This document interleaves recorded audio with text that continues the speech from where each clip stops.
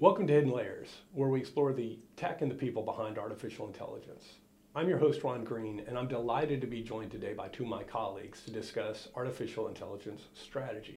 Dr. Ben Herndon, Chief Strategy Officer, has over 30 years of experience in organizational transformation and cognition. He's worked with organizations ranging from small startups to the U.S. Internal Revenue Service, where he was the first Chief Research and Analytics Officer. Ben holds a PhD in Organizational Cognition from the University of Texas at Austin McComb School of Business and was a research professor at the Georgia Institute of Technology. In his most recent role, he was Director of AI Strategy for Vista Equity Partner. He holds a BS in Political Science from Harvard University. Welcome, Ben. Thank you, Ron. And I'm also joined by my colleague, Daniel Bruce, who has over 20 years of experience designing and implementing state-of-the-art solutions using machine learning, computer vision, and natural language processing. Daniel specializes in designing solutions for drawing rich insights out of unstructured data. He's also a former CTO for a technology consulting firm and a product lead for a computer vision SaaS startup.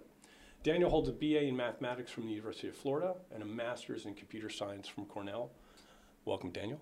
Thanks, Ron. All right, let's get things kicked off by talking about why is it even important at all for businesses to have an AI strategy? Yeah, that's a great question, Ron. The reality is, I don't think any company or organization, for that matter, can afford to, keep a blind eye to the impact that AI is going to have on either their industry, their sector, or the economy at large. I think everyone realizes this is probably the most impactful innovation of the last century. And if a company is not in a situation where its stakeholders are currently asking, what are you doing about AI? They are going to be soon. And the answer cannot be, I haven't thought about it, or we don't know. Even if the answer is not right now for very good reasons, the answer still needs to be, we've at least thought about it. Now, I would argue that's probably an increasingly small minority of organizations. More often than not, I think companies really need to start getting their head around what the implications of AI are for their market, for their sector of the economy, for the way they do business, their operations. So I think it's an imperative, honestly. Daniel, what's unique about AI strategy from other types of corporate strategy? Yeah, I think it's a great question as well. And certainly AI strategy is another component of corporate strategy. So it's not, I agree with what Ben said. I don't think AI can really be seen as a sort of a standalone or optional. But AI is a space that's changing much more rapidly than your typical, other components. And so building an AI strategy kind of has this feel of trying to hit a moving target in ways that a lot of corporate strategy doesn't. So where there are sort of key components of corporate strategy that don't change nearly as frequently, the way that that's actually executed changes at almost a frenetic pace. And it leads a lot of companies to feel almost paralyzed, thinking about what do we do when we can't miss out, but at the same time, that technology is changing so fast that it's hard to know where do you jump on the bus, where do you get started. All right, so with the technology moving so quickly, how do you ensure that if you're putting together an AI strategy today, that it remains flexible enough as markets shift and as technologies change and mature? Yeah, so I think first of all that is really, really hard to do well. I think it's almost impossible to do perfectly because you almost need to have a crystal ball to be able to predict where the technology is going. I think there are certainly some fundamentals that don't change nearly as much. And so companies will never regret having a strong data foundation in place, having some of those fundamentals that are going to be basically evergreen regardless of how you end up using that data.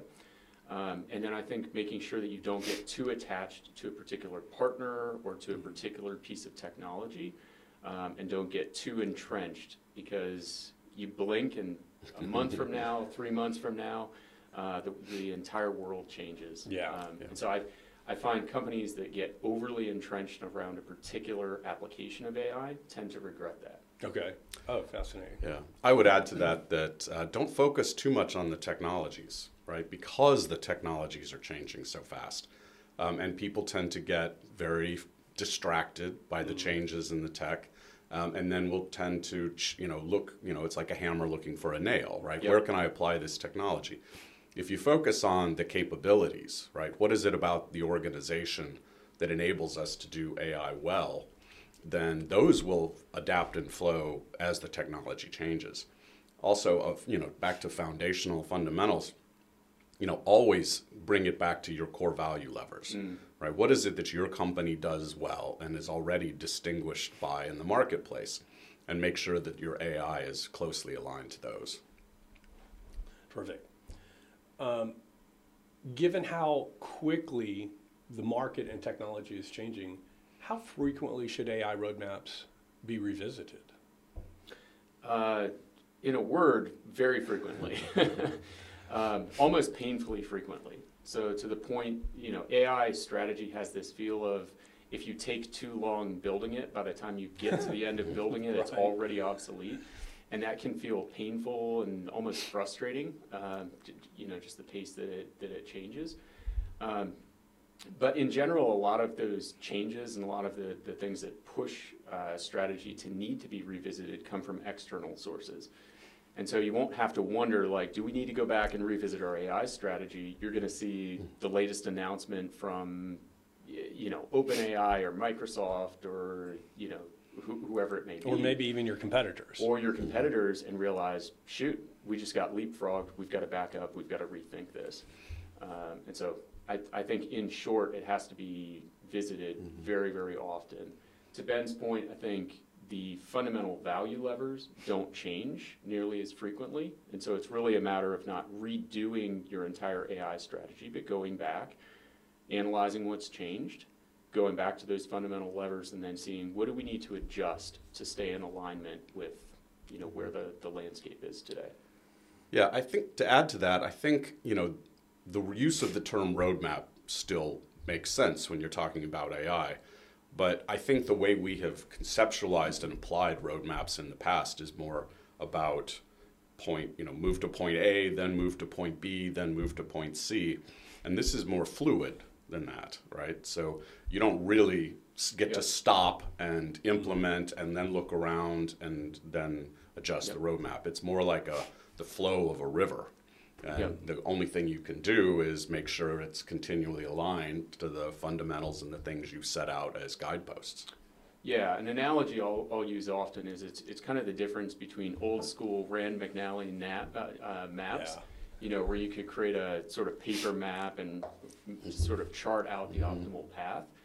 And AI has much more of the feel of, Google Maps or Waze, where traffic patterns are changing, real-time traffic changes. What that plan looked like when you left your house and what it looks like 5 minutes later is different. And so you kind of have to constantly reassess.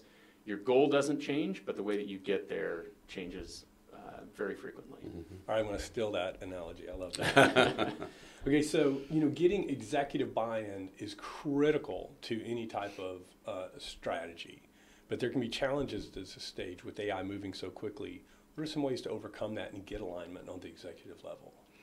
I think the biggest key is patience, right? Because, for this and for executives, understanding that most of them probably are not native to the age of AI, they are trying to get their heads around this in a way that they're comfortable feeling like they know enough and they trust enough to say they're bought in.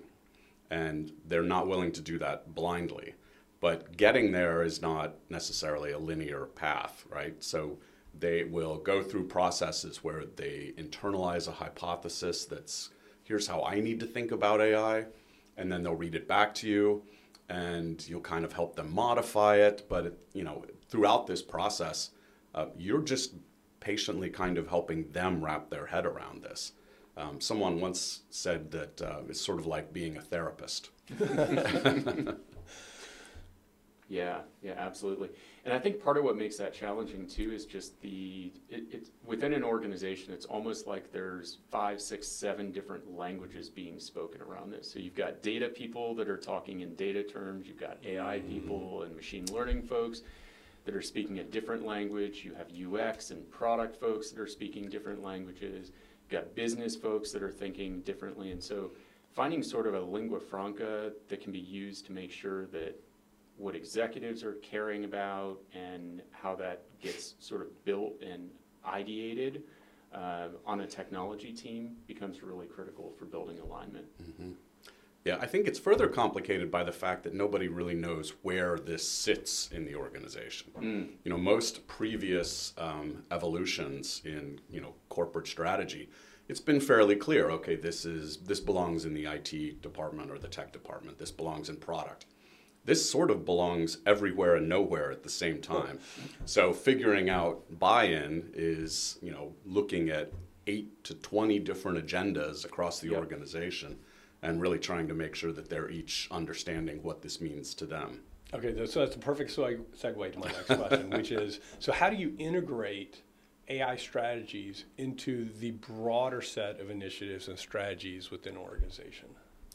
I would say that they should be hopelessly intertwined, right? I mean, what AI is doing is really changing the way that your strategy goes to market. So, you know, before maybe your corporate strategy was, you know, we're going to be the lowest price competitor or the highest value offering in the marketplace. Those things don't necessarily change. It's just, what does that mean in terms of how we leverage AI to accomplish those things now? And that's what I mean by alignment to value levers.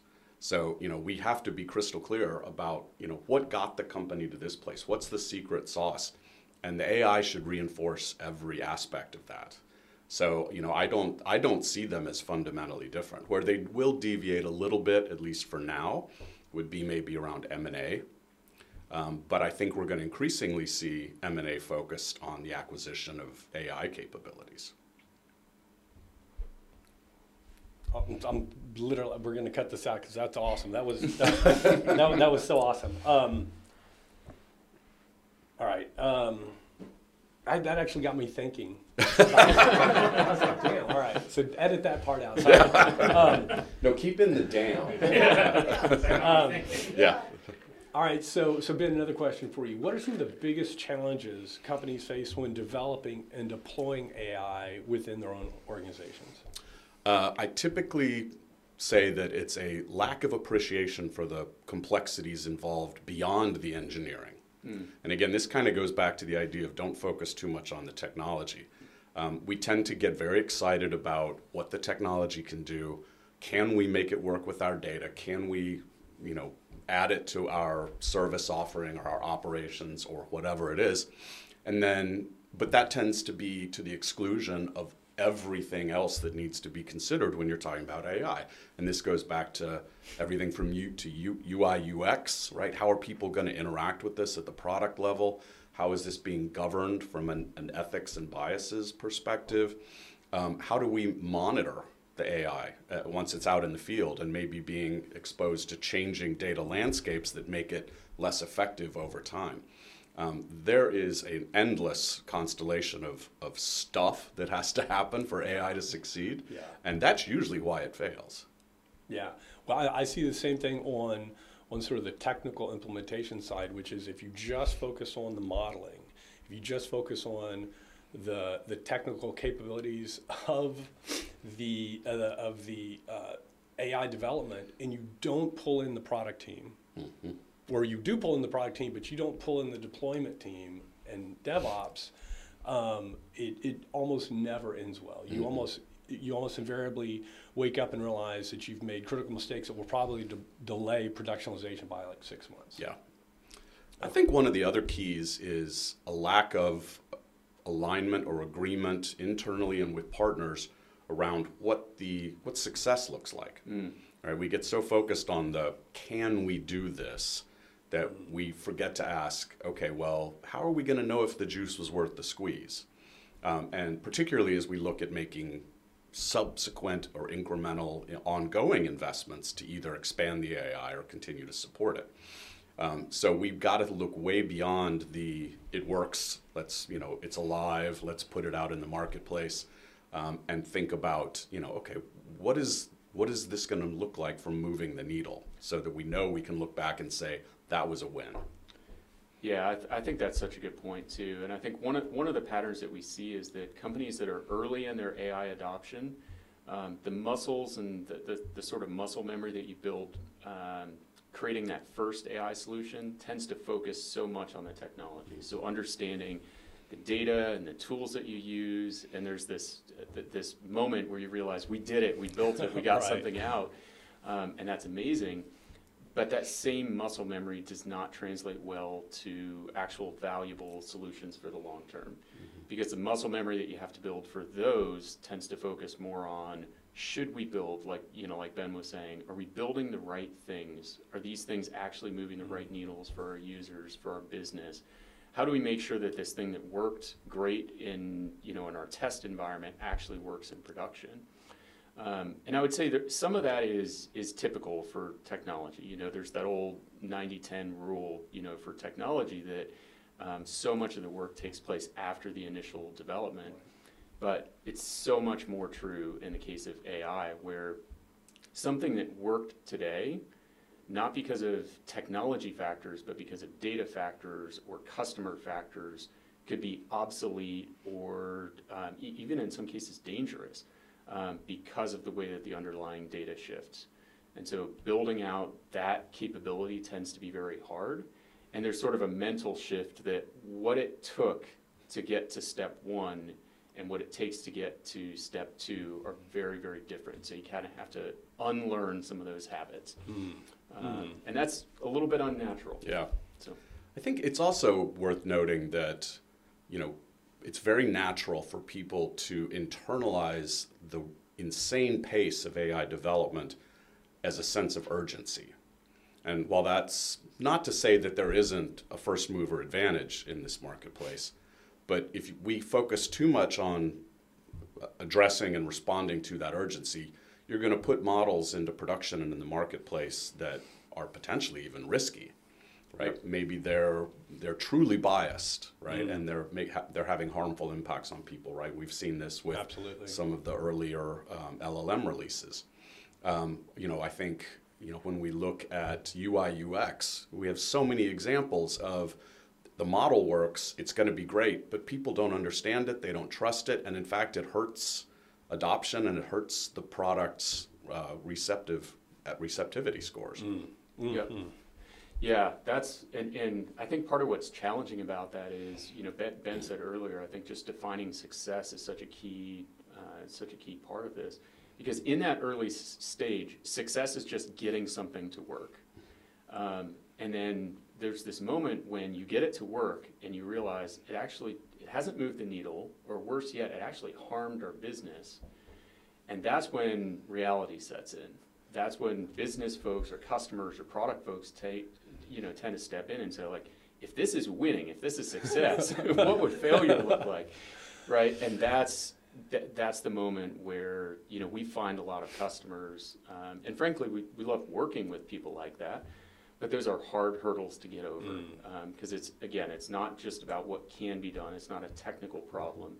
At that moment, the impetus tends to shift towards business folks and UX folks and product folks to think, how do we do this in an effective way? So Yeah, it's really a slow down to speed up kind of environment.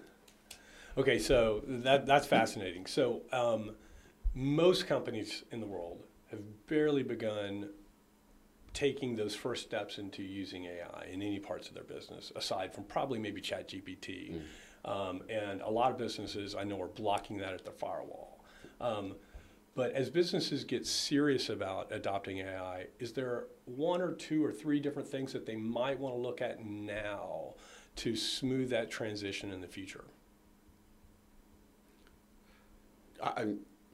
I think the best, particularly if you haven't taken any kinds of steps, I think the key thing is, start thinking about your network, right? Putting together a collection of advisors, whether it's people on the board who maybe understand this space, partner companies like ours who maybe you hire to do, a strategy engagement before you do engineering.